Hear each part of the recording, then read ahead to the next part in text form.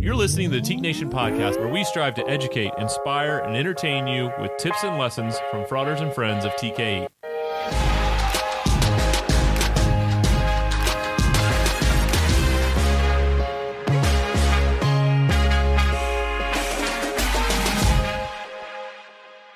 Welcome, welcome, welcome. Teak Nation podcast. It is Monday, March 8th, Wednesday, March 10th, release date, and then you're probably listening to it somewhere after that.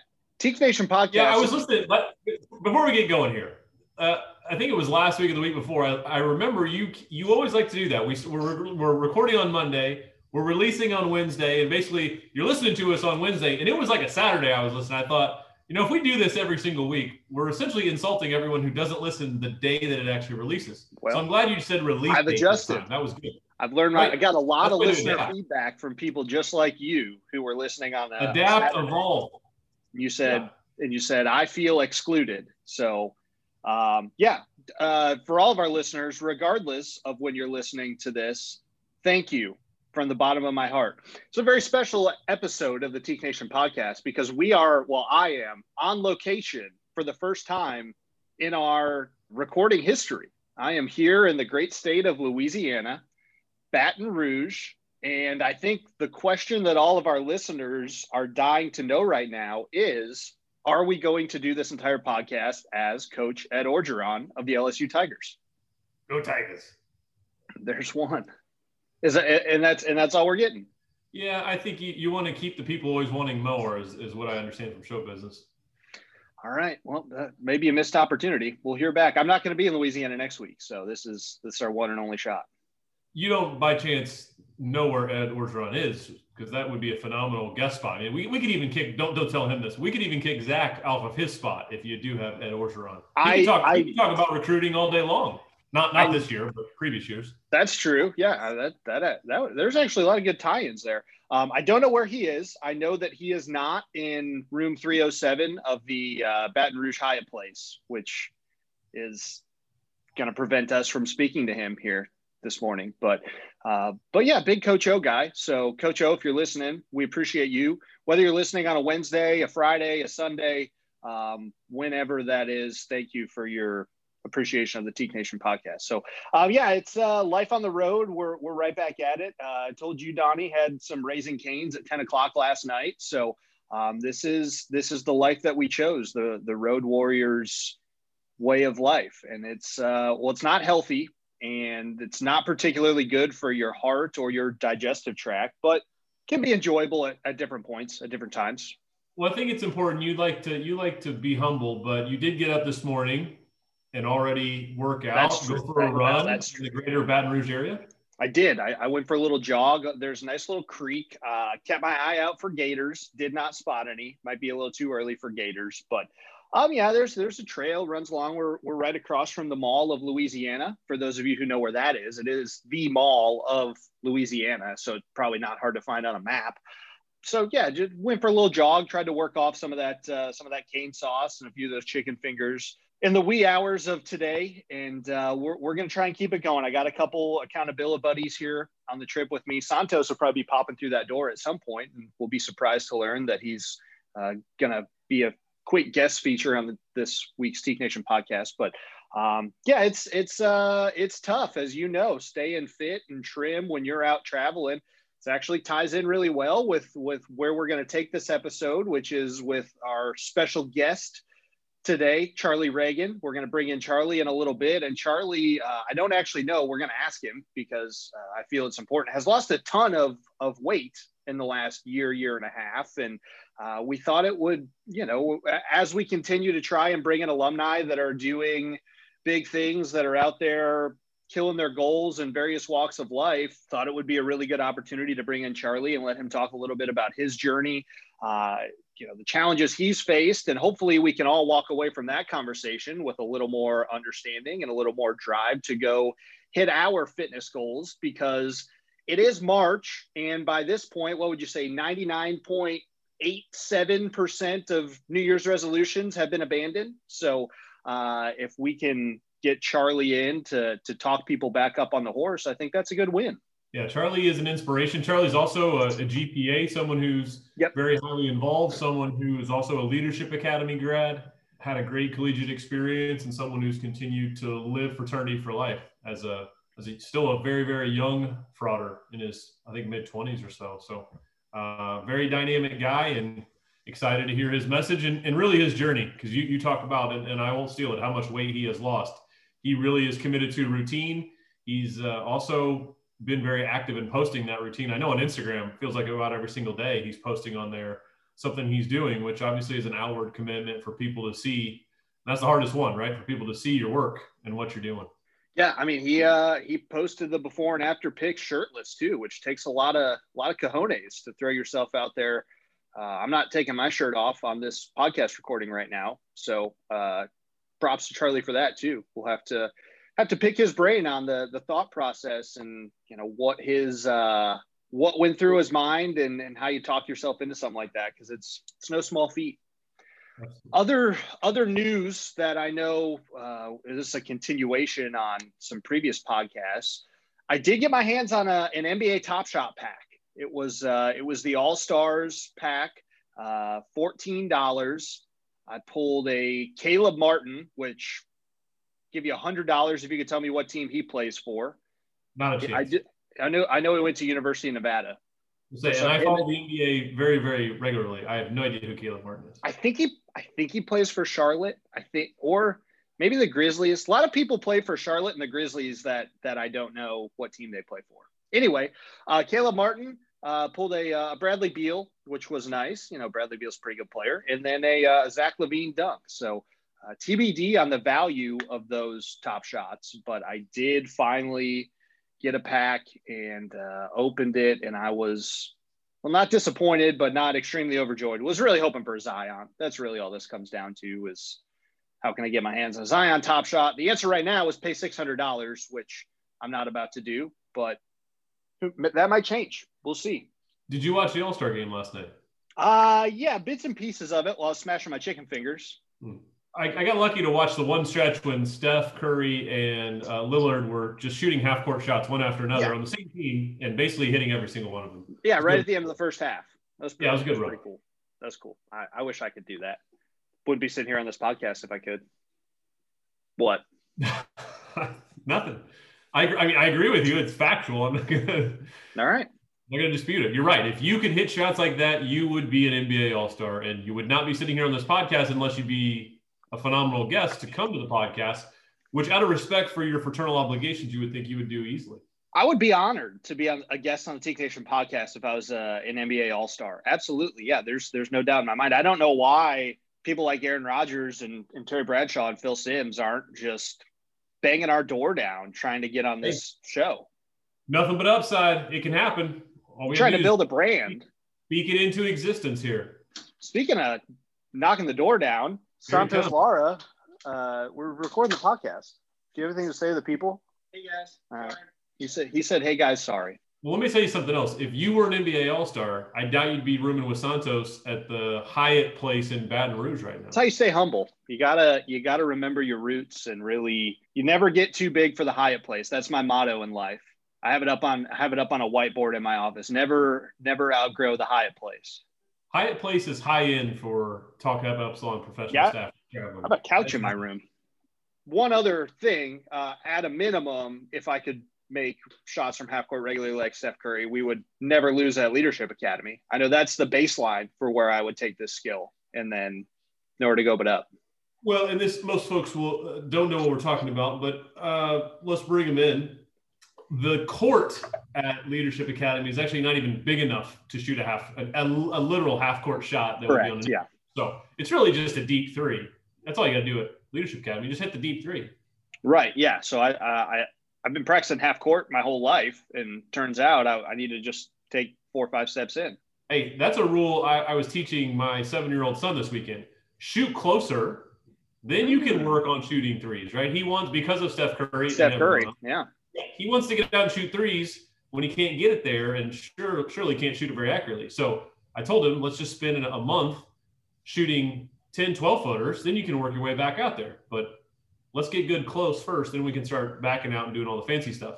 There's a lot of parallels there when we get into recruitment talk again, right? We want to get fancy instead of doing the basics, the fundamentals. Has Steph Curry ruined basketball? I think we should embrace debate. And I did. This is a Leadership Academy and Steph Curry tie-in. I remember this vividly. We were at Leadership Academy during the NBA Finals one year out in Colorado Springs, and we were at dinner, and there was this 12 or 13-year-old kid who was wearing a Steph Curry jersey, and it was it was one of the 4 years in a row they were playing LeBron and the Cavs, and he was walking out in the parking lot, and I don't know why I felt the need to do it, but I just yelled bandwagon at him, and then he flipped me off. 12-year-old kid. So I probably should have been the bigger person there and not yell bandwagon.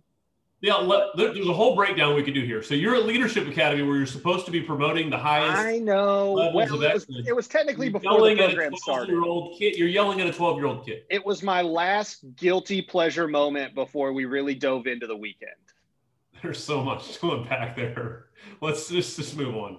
You love stories. So there's a story. Yeah, when you get some free time out there, which I know you're going to have an abundance. That's sarcasm. Maybe take another jog down one of those trails and just think about where you come and where you want to go. If by an abundance of free time, you mean an abundance of boiled crawfish, you are correct. It's crawfish season. I know that the reason you're going to spend most of your time down there is with the great folks at LSU and helping that high-level chapter continue to grow and promote the values and dominate that campus. Yeah, you talked about recruiting basics versus getting fancy. We talked to those guys last night, and they have 46, 47 new members this year. And we were talking to them about their recruitment process and what they do. And their president, Liam, he essentially said, it's hard for me to explain to people why we're successful at recruitment, because all it is just being normal dudes and making friends. Like, there's no magic pill. There's no super secret formula that they're doing that no one else is doing. He said, literally, we just have all our guys be normal social individuals. And when a potential new member comes open, we make it a point to make them feel welcome and included in our chapter, and they want to join us. And he's like, so I think he was part of the RLC panel. And I think you asked him, how they were so successful. And he said, that was really hard for me to articulate because I don't feel like we do anything special. We're just normal guys who try and go get more normal guys to be a part of our chapter. So it does, for all the roundabout that we have just taken around this topic, it is very accurate when it comes to recruitment. Like, there is no special formula. You just have to make friends and strike up conversations. Well, yes and no. So I would encourage everybody who's listening, or if you're a volunteer, hopefully you'll do it for yourself and then share it with every group that you engage with, for folks to do the Fired Up training at teak.org/firedup, PHIREDUP.com. And so the thing about the Fired Up training, they talk about this concept, which is to be normal, right? But they also walk through the process and how you have discussions and how you put recruits together. So for instance, we were talking about LSU, we were talking about Ed Orgeron, right? They talk about 5-star recruits and the 5 most important aspects of your chapter and listing those out. And then looking at each potential new member, do they meet all 5 of those stars? Are they a 3-star recruit? Are they 4-star, 5-star, right? Because one of them is probably academics. They talk about integrity and brotherhood. And there's all these different aspects that you want to line out for your specific group. So you're right in terms of you have to be a normal person. So you're not putting on some act for 1 week. But there is a strategy. There is a lot of work that goes into recruiting at the highest levels. And I know for myself, there's 8 modules in the Fired Up training. I've completed 7, just completed number 7 before we jumped on this. So even members of our team are going through that training to learn even more and to get better. And that's the thing that I would highlight for any of these groups that are arrogant enough to think, I don't need to get better. Respectfully, we've all got to humble ourselves. You and I have been through a lot of recruitments from our own when we were collegiates, all those years, to also being a part of the staff for years and years and years. We are still trying to hone in our skills and learn from the best coaches in how we can get better. That is if you want to climb the mountain, if you want to be extremely successful, that's the mentality you have to have. Where can I always get better, polish myself? Again, teak.org/firedup. Go get better.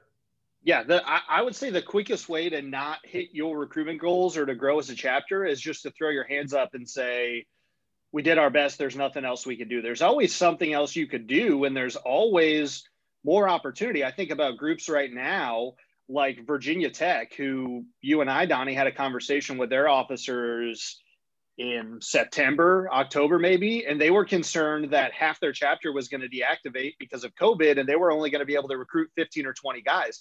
They got 27 guys in the fall. They got another 20 this spring just because they tried, just because they went out and put the effort out there. But yeah, I think what you were saying about you have to be regimented. You have to build a plan. You have to have an understanding and a goal and buy-in from the chapter. But then when it comes down to the actual execution of the plan, I think that's where what Liam was saying is accurate, where there's no special, like there's no 5 magic words that you say to a potential new member and he's like, yeah, I want to join your chapter. There's no, super secret restaurant that you have to take a recruit to, like, oh, we only close deals at McAllister's. Like, no, that doesn't exist out there. You just make friends and convince guys that they want to be a part of this group by the way that you live your lives, by the values that you have, by your presence on campus. And that's how these large groups like Virginia Tech, LSU, USC, University of Wisconsin, Auburn, like those that come to mind, Washington State's another one. That's how they grow so large, is just by creating a culture where everyone recruits and everyone interacts with new members and people just want to be a part of that. It's not because we got Papa John's last year and didn't do so hot, so we're going to try Pizza Hut this year. And we think Pizza Hut's going to make all the difference in the world. Like, no, what kind of pizza you get doesn't matter. Who's in the room when they're eating the pizza, that's what makes a difference. Well, and so much of this, and obviously it ties into much more than recruitment, but as we're having this recruitment conversation, is around mentality.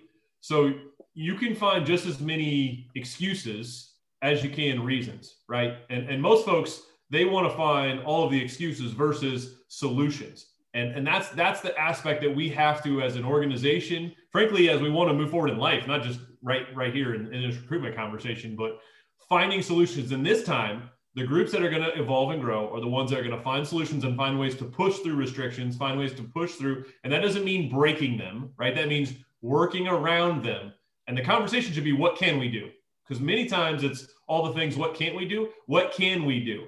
And I guarantee you, if you want to sit down and actually push on that, you can create a pretty decent list, maybe a very, very robust list of all the things that you can do during recruitment, all the things that you can do to keep the brotherhood strong, all the things that you can do to put yourself in a position as we come out of the pandemic. Because I'll tell you, we're having this conversation with you sitting at LSU. We're starting to see things bounce back in certain ways.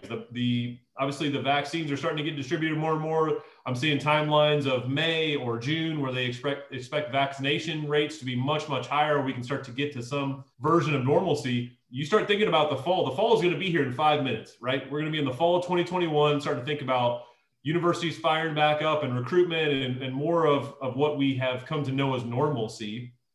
But even with that said, you're going to have folks who haven't gone through normal recruitment in 18 months, right? We're at a year in the pandemic right now. Going to have another 6 months before we actually get towards normalcy. So we got to do the work now and be focused on the mentality of solutions now to be prepared 6 months from now, whenever we can start to get after it in that way. But right now, there's all these great men and all these great folks who should be in our family that if we're willing to put in the time, effort, and creativity, we can bring them in now. Yeah, and I'm curious to get Zach's thoughts on that too. We're going to bring him in here in a few minutes because I know that's one area that he's very passionate about right now is, okay, right, you didn't hit your goals. Maybe your second rush didn't go well either. There are still things, there is no point in the year when you can just turn off the recruiting switch and say, we'll deal with it later. Regardless of if you got 50 this year or 5 this year, there are things that you need, not that you should be doing, not that you can be doing, that you need to be doing right now in the middle of March to prepare for the fall of 2021. So excited to get him in here to talk a little bit more about that as well, because it's very relevant right now, and it's the spot where a lot of our groups are. And I know a lot of our alumni and our volunteers listen to this as well. And that's where the alumni role, frankly, is the most crucial when it comes to the future planning, when it comes to forecasting, because at times, college students, and I think we were all the same way, you get wrapped up in what's going on in the now. You get wrapped up in classes and tests and homework and in current TEAC things and dealing with risk management issues or whatever that is. It's the advisor's role to look at the big picture and to look forward. And so the more active our advisors and our volunteers can be in looking at the summer, looking at the fall, the more successful the groups that you advise are going to be. And that's where we need to retrain our mindset a little bit, because that hasn't always been the case.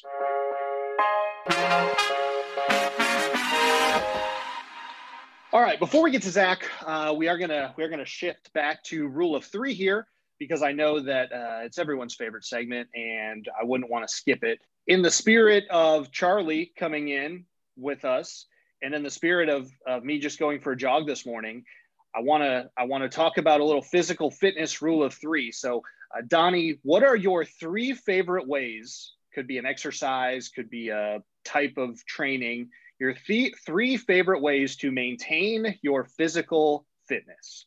I will say the three exercises would be squats, sleds, and hanging abs, which will just rip you to shreds, the old hanging abs. Hanging abs. Is that where you hang upside down and try and do sit-ups? No, I've never done one hanging ab in my life. Okay, so there's these sleeves, and you put your arms in them so that you're up to your elbows, and so you're hanging essentially with your elbows at a 90-degree angle on your body weight, right? And then all you do is take your legs and you bring your knees up to the top of your, to your waist. So you're just lifting your knees up, down, and so you're hanging there. So it shreds your abs. I see. It's a little bit like that Cirque du Soleil performance on Thanksgiving when Creed was singing "Can You Take Me Higher," and those guys were wrapped up in the bed sheets, swinging around. The shirtless guys with the baggy pants. It's a little bit like that. I missed that Creed performance like I missed. Oh, you did not. You know exactly what I'm talking about. I think between the two of us, we know who's listening to Creed. But I love Creed. It sounds similar when you describe it. All right. If we had to add a bonus, because I know you like to add a bonus here and there for the cardio that we like to do in some of our classes that I'm a part of in the mornings. Definitely suicides. Hated them playing basketball. Hated them growing up. But I got to tell you, they're great for you. Burst of speed, explosion. That's big. Yeah. That's another big piece, right? Box jumps, another great opportunity for explosion. Things that you can do fast, short bursts. That's what gets the heart going. That's what helps to get you feeling good, sweating, all that good stuff. Just like last week when I had like 7 favorite cities. Now you have like 6 favorite exercises. Yeah. I could go. You could have your own workout podcast. I can do 25 favorite exercises. I'm blessed. I got some great people I get to work out with. My 3, I actually have adjusted this morning, thinking about this a little more. I was going to go more exercises. I'm going to shift to activities. So my 3 favorite ways to maintain physical fitness, which I do to varying degrees of success throughout the course of the year. Number 1 is jogging, just running. I think everyone, for the most part, knows that I enjoy running from time to time. I did set a goal at the beginning of the year to run 1,000 miles this year. I am on track to hit that goal. I'm about 200 miles in so far, so I'm on pace. I'm feeling pretty good about that. Number 2 is basketball, because it's just fun to play. I'm really bad at it, but that's okay. But to your point, there's a lot of jumping, cutting, agility. It's not just, the long distance jogs. That's one thing. Basketball, I always can tell the morning after I played basketball the first time in a year, a bunch of muscles hurt that I didn't even realize I had, because you're using all sorts of different muscles that you're not using throughout the course of your normal day. So basketball is a great activity, whether it's half court, full court, just because of all the different exercises you're doing. And then lastly, I'm going to go like a slash here. I'm going to go racquetball / tennis. Those 2 sports are just killers when it comes to staying in shape for a lot of the same reasons basketball is, but they require a ton of endurance because they're longer sports. You can't just, you get little breaks in between serves, but there's no long drawn out break. Cutting, running, jumping, you're using your arms, using your legs. So I think racquetball and tennis are both really solid exercises. I haven't played racquetball in a long, long time, and I really, really miss it because I enjoy it. I was pretty good at it. I'm a lot better at racquetball than I am at basketball. Did you ever play racquetball in college? Old I did Franklin not. College racquetball courts? No, I played a lot of tennis in high school. Good activity. I always think that tennis players and soccer players are the two best. This is probably another embrace debate. Two best athletes of sports. Soccer, because you have to be able to run 7 miles in 90 minutes while also sprinting at world-class speeds and jumping at world-class heights. And then tennis, because some of those tennis matches last 4 or 5 hours, and there's no escape. There's no halftime. There's no, significant breaks. So tennis and soccer players, a lot of respect for those guys. Yeah. One of my best friends growing up, we played high school doubles together. So had a lot of fun. Not as much running, which is nice. And also, if you're the guy at the net, you can have a lot of fun just trying to smash overheads. So, plus, when things go wrong, you have someone else to blame. It's not like an individual deal. I got to tell you, it's more entertaining for those who know me than those who don't. But myself and this person did have a few discussions on altercations. Yes, people like to come and watch us because they would watch us get after it because we were both ultra competitive, and so it made us better. But we did have a little bit of fun, and then it throws the other team off their game. Like, are they going to fight with each other? Do they really want to beat us? Right, and before they know it, boom, victory. No, these guys hate each other. Right, and then they realize we're actually best friends. So catch them off guard. All right, that's good rule 3. Pat myself on the back for that one, and you pat yourself on the back. That's a great road performance out of you. Way to go. gotta be able to get up for the road games too.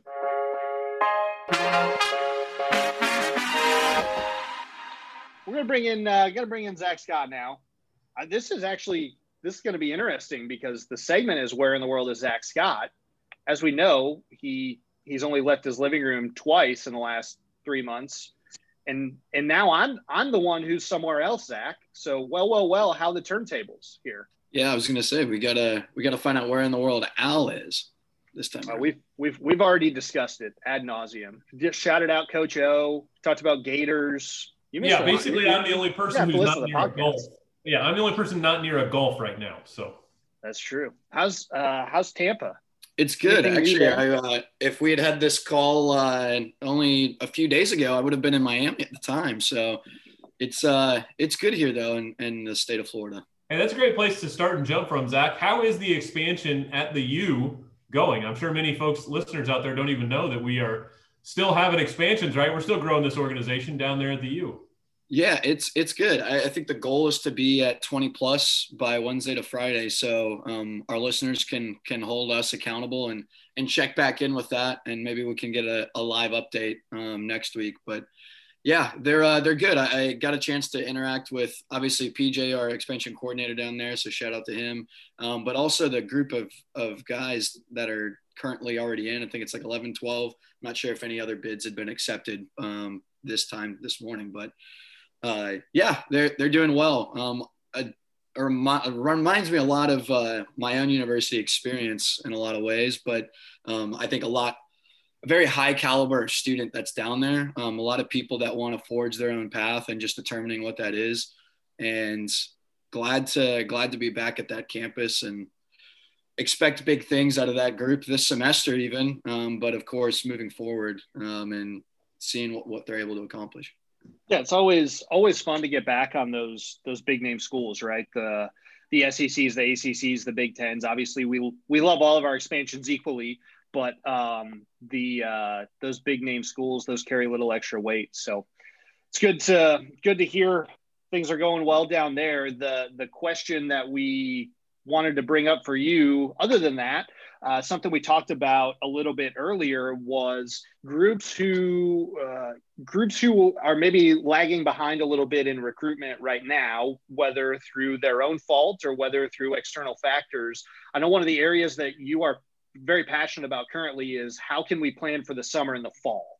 Okay, right. Spring recruitment has wrapped up in a lot of campuses. Maybe even second rush is wrapped up. We're educating new members, but we can't flip that recruitment switch off. Where should our members' minds be on recruitment right now if they're done with spring recruitment and maybe they think they have a little break in recruitment period?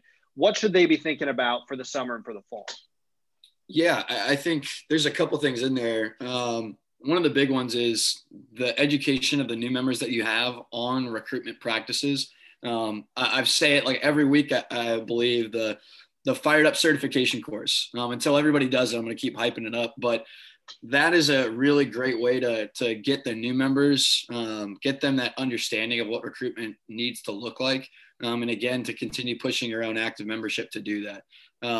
Another piece is relationships. There's never a time to hit an off switch when it comes to building more and new relationships, whether you're seeking referrals from the sororities and other clubs and organizations on campus, whether you're reaching out to your academic advisor and asking if they know a student that aligns with the values of academics, service, family, any of those things, and just leveraging your network, right, to prepare for the future and find ways to get involved, right? I think a big piece that we lost out on over this past year was those orientation teams, those move-in teams, a lot of those pieces.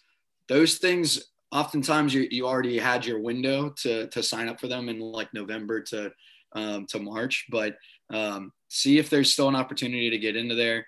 And that's a really easy way to meet people, but start laying that path for yourself now. You should have been doing it right. Again, there's never a bad time to prepare, but find ways that you can slide into those pieces and prepare for that future. Whenever orientation, whatever that's going to look like, is it still going to be online? Are there going to be move-in teams? Do that homework and prepare yourself, because it'll make your life a lot easier. I was just on a call with Cal State East Bay last night, and the idea is to grind now, put in all of the work and all of the training and learn how to build relationships now. Because if you can do it virtually and get some of the cobwebs out now and prepare yourself, future you will thank you pretty heavily.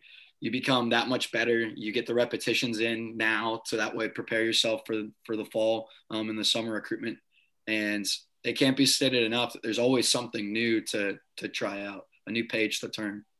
Zach, what's your favorite lesson from the Fired Up training? I did some promotion myself earlier before we brought you on, and I talked about the fact that I'm through 7 of the 8 modules. So got through module 7 this morning, got 1 more to go. And one piece that I really like, you and I are big sports guys, as is Al, so the 5-star recruits and listing out what are the 5 important pieces and then identifying that. It really puts structure to, unfortunately, what is most times an unstructured environment, because we think, hey, we just know how to talk to guys and, we'll figure out who the quality get. And that's not going to draw in the best people. It's going to draw in, everybody gets, some great folks that are a part of the organization. But if you really want to bring in, boatloads of folks who want to come and be part of Greek life and come and be part of TEAC, you got to have a better process than that. So what's your favorite lesson that you saw through Fired Up? Yeah, I think the one that I often hear, and it sticks with me a lot, is the idea of the workhorses. That one is a really big piece. And I think a lot of guys oftentimes will say, I want 100% of our chapter to be involved in recruitment, and anything outside of that is unacceptable. And that's a really hard thing to get accomplished, unless you're like a 10-man chapter and you need everybody on all hands on deck. It's extremely difficult, but you can think of who again, those 5-star, just the same way as you think of 5-star recruits, 5-star chapter brothers who are wanting to engage. Everybody has to do something, right? But not everybody needs to be out there building the relationship directly. They do need to be willing to grab coffee or to hop on a Zoom meeting and do DoorDash over Zoom or whatever it may be. But there are only going to be so many guys who can direct those relationships. And hopefully you have a lot of those workhorses, right? The bigger your group is, the more availability there is.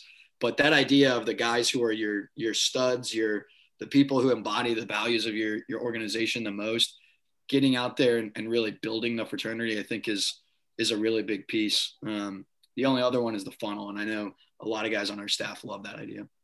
What do you think about creativity and innovation? How important is that going to be, not just now, but even into the future? Because that's what I talked a little bit about mindset earlier before you jumped on, but I think that is a big aspect of when it comes to how we're having the conversations. You talk about utilizing resources, the funnel, all that good stuff, how we can be creative and innovative in how we're sharing our messaging, types of conversations we're having, even the experience of what Tau Kappa Epsilon is. It's not just, hey, we need to focus on bringing in new members, which obviously that's a big part of this conversation. How about the also retention aspect? Because now is the time of year we have to start thinking about, do we have a good enough product that our members who are in right now are going to want to be part of the fraternity when they come back next fall, no matter if they're going to be a sophomore, junior, senior, 5th year, 8th year, 12th year person. Do they still want to be in Tau Kappa Epsilon? Have you put a good enough product out there that they want to buy?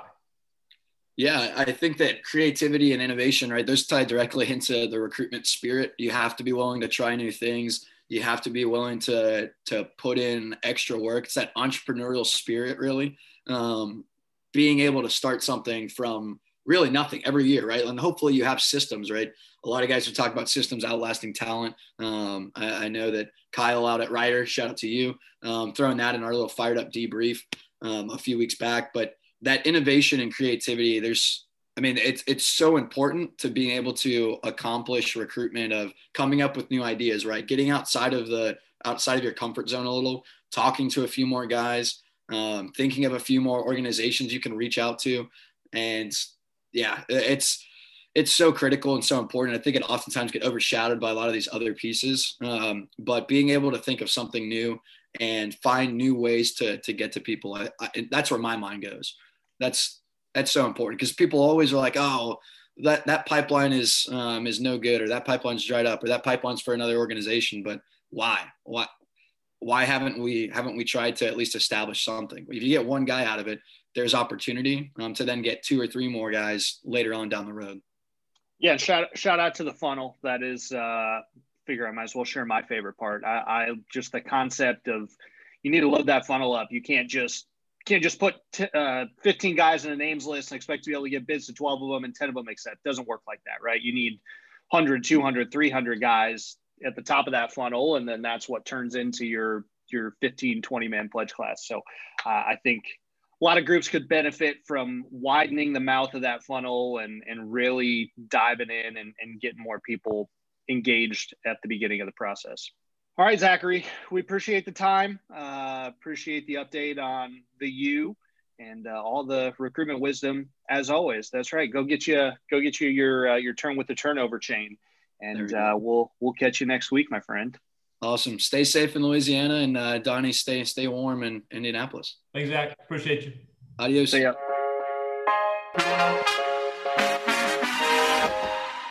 Let's go talk with Zach. We're lucky to have him. Always a great talk with Zach. Going to move on now from one guest to another and bring in Frater Charlie. Frater Charlie Reagan. Charlie is a graduate of Clarkson University, Iota Kappa chapter. He is a Leadership Academy graduate, which we always love talking to Leadership Academy guys. He's also the Grand Province Advisor of the Catskill Province. But the reason that Charlie's here and the reason that we have hyped him up so far this episode is because he is a fitness aficionado. So with that, Charlie, I want to start with this. One of the things you always are told when you're talking to somebody is you got to establish credibility. Let's establish credibility here. How many pounds have you actually shed in the last whatever time frame it's been? Yeah, what's going on? So since January 20th, I have lost 2020, lost 91 pounds all the way up through December. And I'm actually going back the opposite way right now. On purpose? Yeah, on purpose. That's how you know you got control of your fitness, when you're purposefully gaining weight. I don't think that I've gotten to that point yet. Well, I believe he means he's purposely gaining muscle. He's not sitting around, I'm guessing, eating chips and Cheetos and I thought Donnie's got it right. I thought bulking season was over, though. I thought this was cutting season now. Yeah, you gotta get lean for spring. Lean for spring, baby. I don't conform to certain time frames. I do what I want to do to meet my goals, right? Bulking season.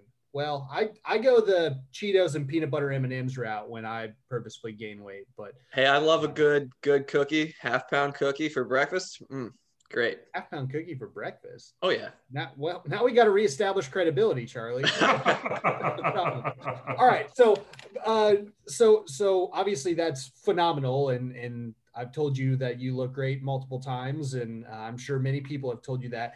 At what point was it? You said you started this journey January 2020. Like, at what point was it that you were like, holy crap, like I need to get a handle on this and get serious about it, like it's time to make a change? So I kind of made that decision for two reasons. One that was immediately visible to me. So I went on a vacation with my family just before January 20th.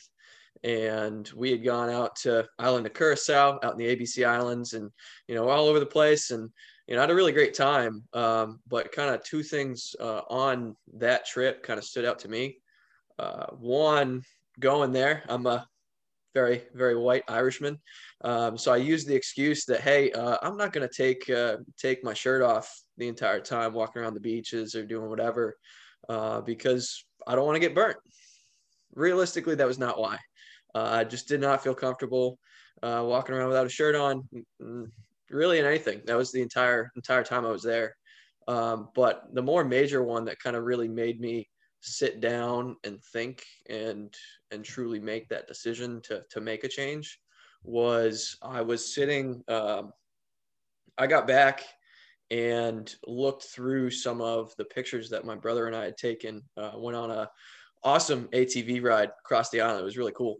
Got some awesome pictures and those pictures turned out to be not so awesome. I went to take a look at them. I was going to go post them, show all the friends, the cool stuff we did. And I couldn't even really bear to look at them, to be honest. And so that's kind of initially where the thought came into my head. Like I need to get myself under control. I've never been fit by any means, but I've never been as overweight per se as I was. So Charlie, I love you being vulnerable and opening up to us. I'm interested on, I can only imagine there's been many times where you thought about, I'm going to start getting in better shape. I'm going to start, making changes. Obviously this had an emotional attachment. What were the things, I love to talk about mentality. What were the things mentally that you had to go through as you started this journey on January 20th? I can only imagine what it was like to want to get up on January 25th per se, or February 4th, or right as you go through. How important was the mentality in this experience, this journey that you've had from January 20th, 2020 to now March 8th, 2021? You can't understate the importance of mentality. I can't tell you that, I came out of it right out of the gates with I'm going to, kick butt all the way through the year. Really just kind of got to the point where, like you said, you had to, use that emotion to really start to fuel. So that's kind of what I did. First off was just to use that emotion to fuel myself, to get up every day, get moving, and really just kind of stick with it. So, to start, I started off doing at-home stuff because I really wasn't comfortable with going to a gym and, being seen at the gym. And then eventually kind of got to a point where I worked up to it and got a little bit more confidence to go into the gym. And kind of as that happened, right, as you see some progress, as you get to doing the work where you're, kind of getting used to some of the movements in terms of being in the gym, starting to understand how to actually pay attention to food and keep track of your food. You gain a little bit more confidence as you go along. But throughout the year, definitely, after that first 3-ish months or so, after you begin to see progress, or after I began to see progress, I started to, really had to start to key in on, the true mentality of I can do this and I can reach not only the goal that I originally set for myself, but I can reach a new goal. I can go further. That's when you have to start to think about, like a staying power per se mentality. You got into it a little bit, but I'm curious if you could dive in a little more into the actual methodology of what you did, right? The exercise routine, the food, what you're putting into your body, how did you, for lack of a better term, right? How did you lose the 91 pounds? What was your strategy and what were those changes that you made? Sure. So yeah, really just the strategy from the beginning was just to start. That's something that a lot of people will get hung up on, is just overcomplicating it per se, to be, I need to have all of my food tracked and planned out and Meal prep, I hate meal prepping. I don't meal prep. You know, when you first start on that kind of journey, a lot of folks, including myself, think you need to go and meal prep. You need to go and actually, you know, go the whole 9 yards, when realistically all you have to do is start, which can mean a couple of different things, right? Just so long as you're having some way to manage your intake food-wise, nutrition-wise, whether it's using a measuring cup or literally just looking at food with your eyes and saying, that's a cup of pasta or whatever. It's starting somewhere and then kind of fine tuning as you go. And then same deal with workouts, you know, whatever you feel comfortable with to start. If you can't weightlift, run. If you can't run, walk. If you can't walk, make your trip to wherever you're going a little bit longer in terms of like your walking distance. So was a bigger focus on the food in, Charlie, because I can only assume that was a really important aspect of this journey. Was it more in terms of what you ate or how much you ate? Which was the bigger focus early on, the portions or the actual types of food you were eating? How much? So first thought, like first take, like I said, over analyzing was I needed to clear my entire fridge out and completely start fresh. That highly do not recommend. You can eat per se whatever you want to, so long as it kind of fits and you're eating less of it, right? In moderation. I know it's an overly used term, but in moderation is really the key there of controlling how much of food it is that you eat. You know, I used to eat an entire box of pasta for dinner. I'm going to be honest there. I love pasta. And then just kind of controlling that, like I said, measuring it out, whether with eyes, with a measuring cup, with a food scale, etc. And then just kind of moving forward from there. And as you're going down, making that amount smaller and smaller down the road with minuscule adjustments as you go was more important than really kind of the specific type of food and eating all the different vegetables in the world, etc. How important was building a sense of community? For those who don't know, you've been posting, especially in the last 4 to 6 months. I mean, really throughout the summer, I remember watching your posts of yourself exercising and even looking to raise money for St. Jude, just like our collegiate members do, raising money for St. Jude and doing certain reps and certain exercises at the end of each week for those who donated, you know, in your name to the cause. You know, how important was it to build this sense of community, whether it be the people you met at the gym or maybe friends who were spurring you on, family? How important was that in this process? So I appreciate the plug. That's awesome. I do a fundraiser. Getting Fit for the Kids is every week for St. Jude, or every 2 weeks now for St. Jude. And it's basically just a 1-to-1 match donation, $1 per rep. I appreciate that, Poke. Now, in terms of like the community, right, that was huge. You could make the argument one over the other in terms of community and mentality. I would say the community really is what got me through this last year and is helping me keep on moving, keep on pushing myself. Even more so now than of recent last couple of months.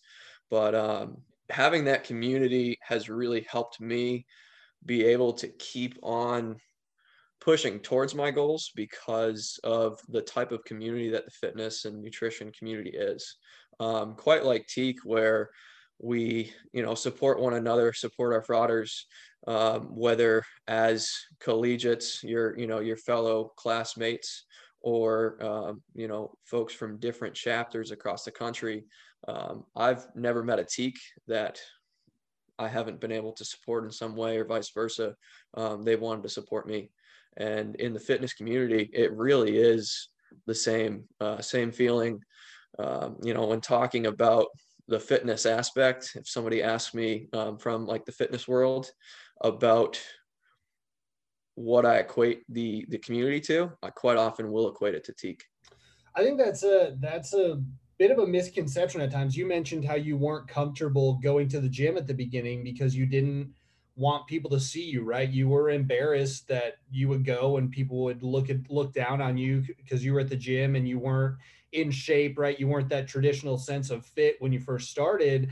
But, you know, can you talk a little more about the the support that you were given and then how you've worked to pass that support on. And, you know, when you see someone in the gym, right, who's not in shape or who might be at the gym for their very first day, like how important it is to actually support that person, because that might be the difference between them coming back for day 2 or just going home and hanging it up. You know, I think people they psych themselves out, right? But you've seen the opposite of that to be true, right?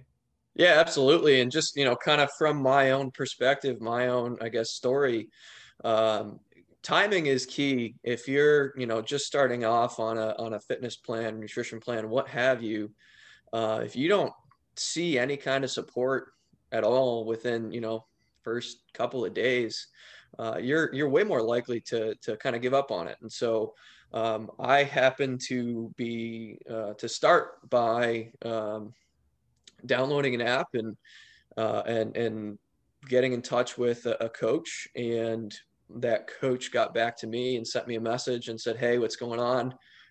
Happy to work with you. Looking forward to, you know, the next couple of months, not expecting that I would go for a full plus year or more.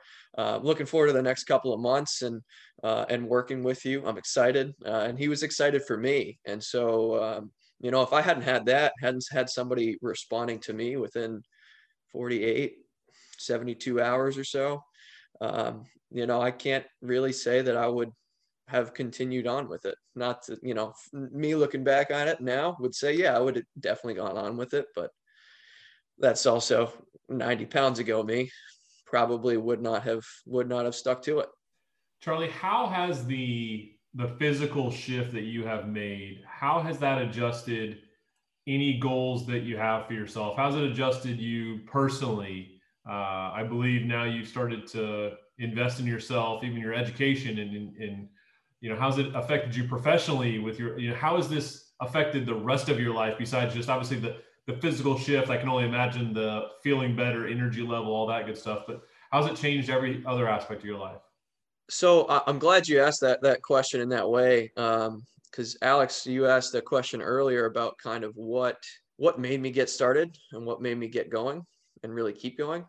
And I think it ties kind of perfectly in. So, and it ties perfectly into the fraternity. I will tell you that when January, February came around, my mentality, my mindset was, I want to say, essentially dependent on my previous TEAC resume, my previous resume with co-ops and internships during college. And so, you know, I kind of graduated school. It's a little bit more long-winded answer than you asked, but I kind of graduated school and came out and started working with TEAC chapters with a little chip on my shoulder. And I relied on my previous resume to say, this is what I know, here you go. And I would quite often walk into a meeting, make some promises and say that, you know, I'll get back to you and help you with X, Y, and Z. And then I wouldn't follow through. I wouldn't commit to anything. And so in January, February timeframe too, that's where I actually realized that is I'm kind of tired of acting like I know what I'm doing and committing to things and then not following through on them. And that was kind of, for me, the breakthrough in that regard to keep on going in like February, March timeframe, because I felt as though I wasn't fulfilling my full potential, my full commitment to not only fraternity, but everything else I was doing in life. And so after that, it was right about the same time as RLC last year. After that, I started applying myself more within my own job role. I had already applied for a rotational leadership development program that, again, I just kind of relied on my previous resume to get into. But going into the actual interview process was scary at first, but then realizing how much of a shift I'd already had at that point mentally, I can, you know, far and above say that the reason I got that job interview was because of the mental shift, or I got through that job interview and aced it per se, was because of that mental shift that I'd had through the physical kind of transformation. One of the things I'm curious about is you've talked a few times about how you've hit a goal, but you kept going, right? And you found that mental strength, that mental toughness to push through. I think one of the traps that I personally have fallen into, and I think is sort of human nature is you set a goal, right? I'm going to lose 30 pounds, or maybe it's not physical. Maybe it's a work goal, or it's a personal goal in a personal relationship. We're going to do this. We're going to do that. I'm going to save this much money. And then you do it, and right, you celebrate. And by celebrate, you mean go gain 15 pounds because you hit your goal, so to speak, and lost your 30. And now it's over, right? How have you kept on, right? I'm sure that you've hit different benchmarks throughout this process, rather than saying, hey, I hit my goal, right? I'm good. I'm happy. I'm celebrating. Like, I hit my goal. Here's my next goal. Here's my next goal. I'm going to keep fighting. I'm going to keep pushing. What has that thought process been like for you?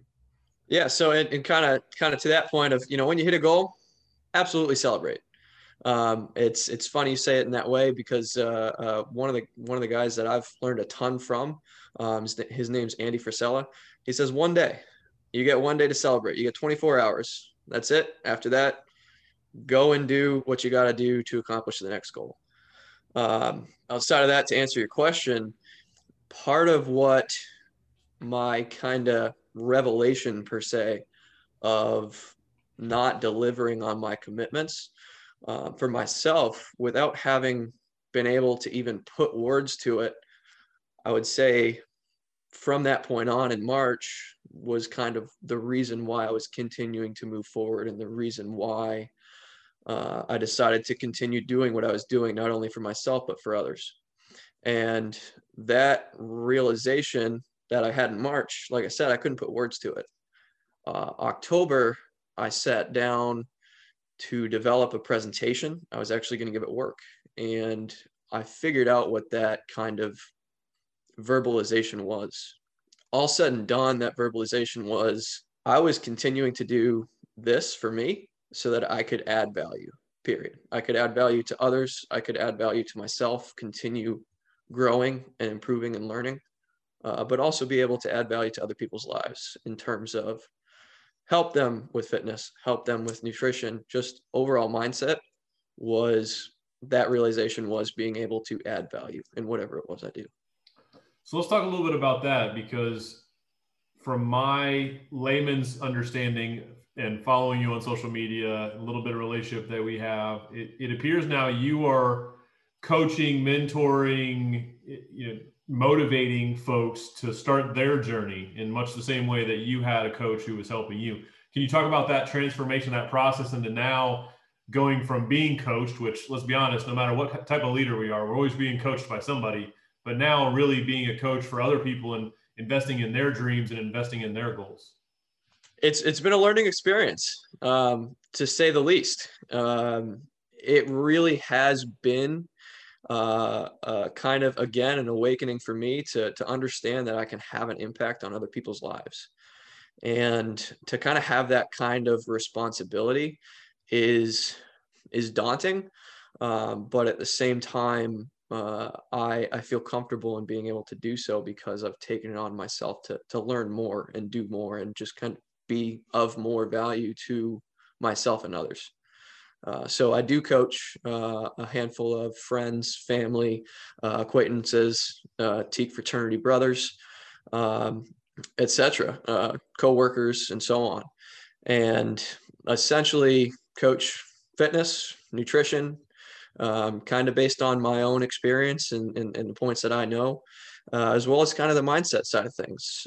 Like we talked about here, and I've recognized for myself, is my mind's in a whole different place than I was almost year and a quarter ago. Leaps and bounds different in terms of where I was at with my mindset. And so I kind of use those different points to be able to, explain and give my experience to the folks that I do work with.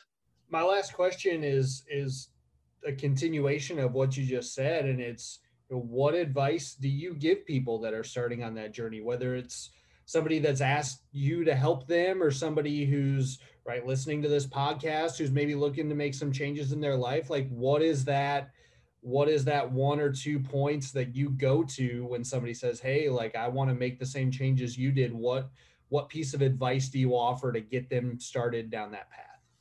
So aside from my earlier statement of just start, no matter how that start looks to you, just start. The key I guess, focuses are protein and calories from the nutrition perspective. Protein's your most important nutrient. So that's the one thing you really want to focus on, and your calorie intake. A lot of folks think that you just completely cut all your calories. Obviously, you're eating way less, you're going to lose more. It's not necessarily the case. So making sure you set yourself up with the proper amount of calories, and ask somebody that would know that answer. After that, you are embarking on a journey. Give yourself a goal. Set kind of smaller goals in terms of where you want to be at certain gates within your overall journey, and know that you're going to fail. You are going to fail. How you get back up from that failure is truly what is going to determine how successful you are in the long term. And so that leads to a quote I quite often will use with my own folks that I work with, and I've had used on me, is control what you can control. If you do fail, you can decide to give up and not continue to go down the path that you were working towards, or you can control the things that you messed up in failing. You can change those, you can adjust to those, you can learn from those, and then move forward and continue down your path, or adjust your path, but continue towards your success. You've accomplished so much in the past 14 months. What's next for Charlie Reagan? That is a loaded question. There's a lot there. I have truly begun to take my own coaching for others, for my group. We lovingly call it Team Reagan Smash. I've started to take that fairly seriously. So really looking to work on growing and helping that group of people and those that come into it as much as I possibly can. So from that perspective, just growing and helping people better and helping more people.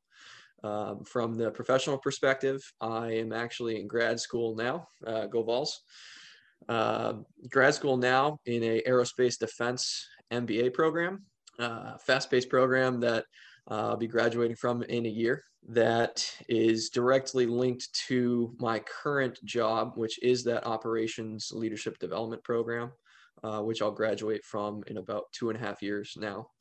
And then fitness related goal, I will be running the St. Jude Marathon in December, all hoping that it's still going on at that point. I'll be running the St. Jude Marathon in December, actually in the final weekend before I graduate from my grad school degree. That's quite the slate you got going on there. That's awesome. I mean, I'm obviously extremely proud of you and just seeing you and all you've accomplished, not just physically, but personally and professionally. And I also appreciate you taking the time to draw the parallels between what you learned from the fraternity and the lessons that Teague taught you and the lessons that you've taken away from this whole process. And, it's always great to see people like you and alumni and volunteers and just, Teaks everywhere going out and using what they learned as members of the fraternity to accomplish their goals and just smash it in various areas of life. So my hat is off to you. One thing you don't know, which we already talked about in the previous part of the podcast, is that I did eat 6 Raising Cane's chicken fingers at 10 o'clock last night. So just, little late night snack. You have inspired me to not do that tonight. So that's my first step toward success. First step of many. Thank you. Good source of protein. Yeah, well, I mean, if you insist, Charlie, to get that extra protein, then maybe just 3 or 4.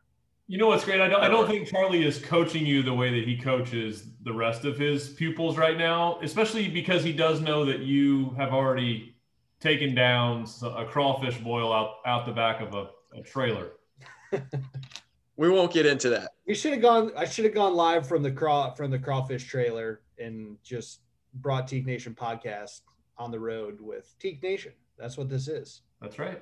Pretty exciting. Any closing thoughts, Frater Ray? Well, one other thing before I give you the stage to close it. As a Teak with the last name Reagan, How's that worked out for you? I can tell you my chapter was very creative in creating my house name. It is Ronald. Oh, Use it all the time. Wow. That's quite often we'll call him my great uncle Ronnie. So it's a lot to live up to those kind of expectations. But like I said, my goal is just to add value every day. And if I can add enough value to rival him, that would be fantastic. no actual relation though, correct? For our listeners that you know of. Not known officially. Right. Not known officially. We'll stick with- I want to say like, moms, cousins, etc. Of course. Who knows? Of course. Good deal. Any closing thoughts, anything outside of the Ronald Reagan comparisons that you want to close us down with? Yeah. Like I said, if you're thinking about a journey like the one I've had in the last year and a half now, and you're stuck, you're trying to figure out what to do. Like I said, just start. But if you don't know how to start, don't know what to do, don't know who to turn to anybody you think might have an answer and just ask the question. Like I said, the fitness community is super supportive, super involved, just like Teak is as a community for itself and for others. Just ask the question and you'll be surprised at who will want to help support you and help you get moving forward to, drive towards the success that you want to see. Awesome. Well, I can't thank you enough for the time here, for your wisdom, for your knowledge, for everything you do for the fraternity outside of this podcast, which there's a lot more there, and the time that you spend with our groups and at RLCs, and you're very involved in, and I appreciate that, knowing how much other stuff you have going on with your fitness journey, with your grad school program, with your job. You do a lot for Teak, and I really appreciate it, and thank you for that, my friend. So with that, we'll let you go, and we'll talk again soon. Thanks, Charlie. Thanks for having me on.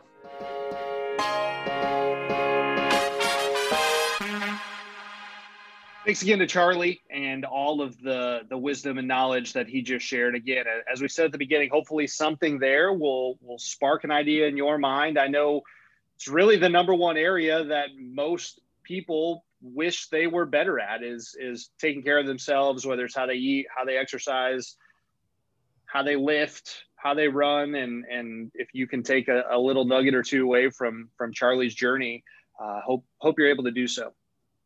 Well, I know you've heard me talk about Les Brown once or twice in your tenure. Twice. Yeah. Two times. Yep. Right. Once or twice. And Les Brown really focuses on the thought of it's possible. And that's the first thing you have to tell yourself. It's possible for you to have that type of lifestyle, for you to have the body that you want, for you to have the mind that you want, for you to have the job that you want. Right? It is possible. It's the first thing you have to tell yourself. Then you start crafting that path to how you're going to make it come to fruition. So Charlie is just an example of someone who said it's possible and then took off one day at a time and charted his progress. And obviously he didn't turn into the person he is right now a year ago. That was a day-by-day journey. And it's that long-term thought process versus the short-term process. I was reading a book that I just completed called The Exceptionals. And in that book, they talk about one of the hardest things in life is to visualize your future self and keep that person in mind all the time, looking at that vision of that future person that you're doing this for, whether it's reading books or starting a business or recruiting or exercising, all those things. You envision that person. That's really what you got to focus on versus that short term, I'm going to take the day off and, veg out, or finding reasons why you don't need to read that book or whatever it is that you need to go accomplish. Put the work in to get your business started, all those good things. Yeah. Not eat Raising Cane's at 10 o'clock at night, something like that, for example, perhaps. You got to treat yourself. You just can't treat yourself every single day. So yeah, we're probably going to avoid the cane sauce tonight. So it was nice little Sunday snack. Yeah. The only last thing I'll add is it really is, just through the little bit of running that I do, it's so much more mental than it is physical. It's so much more about convincing yourself to put your shoes on and put your shorts on and grab your headphones and take the first step out the door. Right. And once you do that, like it's almost easy. And I know it's the same way when you get up, right? You wake up early, right? To actually drag yourself out of bed, right? And then step by step. But then once you get a couple small wins, and by small wins, I mean like putting your shoes on or letting your feet hit the floor from your bed, then it just flows. But it's that you have to have that mental capacity to take that first step. And it's not just right. It's not just physical fitness. It's that way if you're trying to go get a job, right? Like go and updating your resume can seem daunting, but if like the first step of just opening your laptop, okay, now I go to Microsoft Word. Okay, great. Like those couple little wins, and then you get flowing, and then you got a brand new resume and you're applying to jobs, and maybe you land something that you never thought you could have because you took those first couple of steps, because you convinced yourself to do it. That's the key. It's all the mentality. Yeah, you mentioned, folks ask me all the time how I get up at 4:40 in the morning to train every day. And I tell them, as soon as the alarm hits, turn and put your feet on the floor. And especially in the wintertime, it's really easy because it's free. The floor is freezing, right? So turn and put your feet on the floor and get going. And the amazing thing about routine that we build in our lives, and you know this, is once you start to build a routine, then it becomes what you do and who you are. So I actually can't imagine what it would be like not to get up and train at that part of the day, the way it makes you feel, the way it sets you up for the day. It's one of those pieces where it's gone from something that used to be pretty laborious to now something that you get excited for, to get up and train the next morning and get your day going the right way. All right. Another award-winning episode of the Teke Nation podcast. We've knocked it out. Good work today. Appreciate everyone listening. Make sure to subscribe. I mean, you know the spiel by this point. Subscribe on Google or Spotify, or download, or smash. You got to smash the like button. Just smash. And tell your friends. Get one other person to listen to the Teke Nation podcast, and before you know it, exponentially, the whole world will be our listening audience, or at least half the world. It's like the old recruitment adage: every guy get a guy, right? I mean, that's what we've all been taught. That's right. Tell a friend. All right, so, a guy or a gal at this point. Yeah, it could be anyone. Maybe a child. Maybe a small child. No. Hey, we thought Eric T was a 6-year-old. Possibly, we found out he's actually an employee at St. Jude who's a Teke alum. Oh yeah, Eric T did email me and apologize for putting Once Upon a Time in Hollywood in the worst movie ever category. At least that's the way I choose to look at it. I think what he actually did was he apologized for hurting my feelings, which is different. Eric T is a good man. He's a good. I've been able to meet him down there at St. Jude. He's a good dude. That was a fun interaction. We're lucky to have Eric out there engaging with our podcast, and then caring enough to send an email explaining his position. So we had it out. We walked away. We're good friends now. All is well. Thank you guys for listening. Thank you to Charlie. Thank you to Zach. Thank you to Santos for his guest appearance. He's somewhere around here. And we'll catch you guys next week. See ya.